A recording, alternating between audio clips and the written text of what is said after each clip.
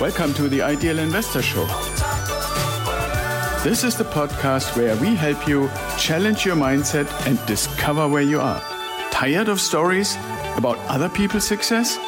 We can help you change your life, determine your time freedom point, and join us on the journey to financial success. Let's go.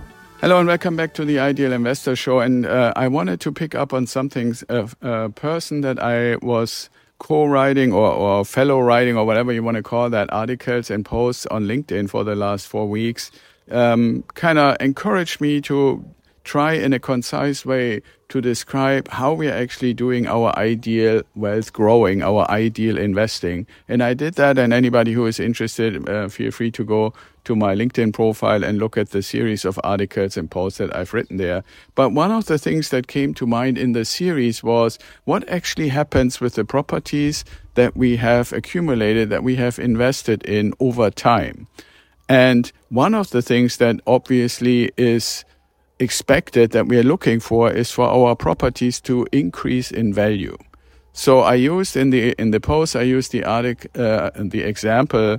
If we were to invest in a house that cost $150,000, we put $30,000 of our own money in, and we get $120,000 from the bank. And so now we have this $150,000 house, and it's producing, let's say, $200 or $300 positive cash flow every month.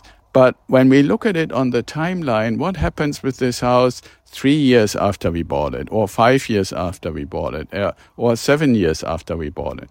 And yes, one thing that will have happened for us from a financial situation is obviously every year we will increase the rent a little bit. Let's say on a $150,000 house, let's say we increase the rent by $50 a month every year. Right? So over 5 years, that would be $250 that the rent has increased. And out of that, probably about $200 would be added every month to our cash flow. That's one outcome. But the other outcome that also happens is that real estate in general is just going to increase in value. And so when you think about it, what happened to this value? If we bought the house for $150,000 and it increased by 5% every year, over 5 years, that's 25%. Right, so that would basically mean that the house has increased by about $35,000 in value, would be worth now about $185,000 instead of the $150,000. And keep in mind, we also put $30,000 of our own money in.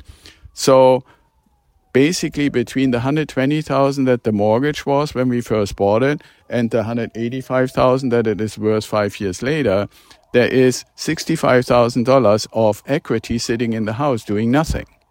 And so one thing that we can actually do is take a loan on that equity. It's called a home equity line of credit. And we can get that loan so that actually those $65,000, or most of the time we can get 70 to 80% of that money, so somewhere in the area of $50,000 into our bank account. And guess what?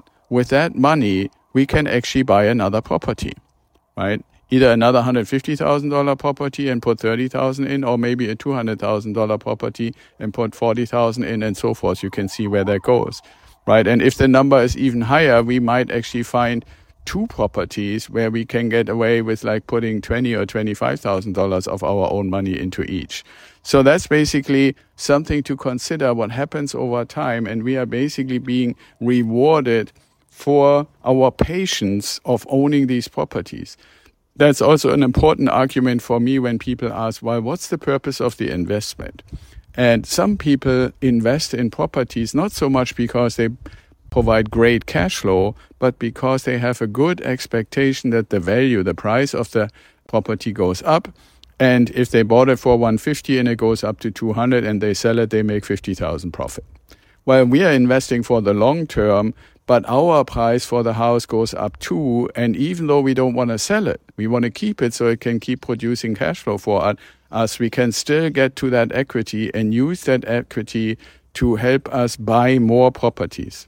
So if you think about it, the other day I was talking about how do we use our cash flow, and we use that as it comes into our bank account, let it accumulate and buy more properties. Now we also have this option to use the increase in price of the house and get a home equity line of credit and use that money for buying more properties. And I hope you can start seeing when I say, okay, our goal is to get to 10 or 15 properties, and it initially might seem daunting, but if we look a little bit along the timeline, 5 years, 6 years, 7 years down the road, and we have the first few properties under our belt, now the ability to get more properties keeps increasing. It gets faster and faster and easier and easier. So what initially looks daunting is actually mainly a matter of patience. Increased rent, increased value and price of the property, access to the equity in the houses, and accumulation of the cash flow all help us keep buying more properties faster and faster.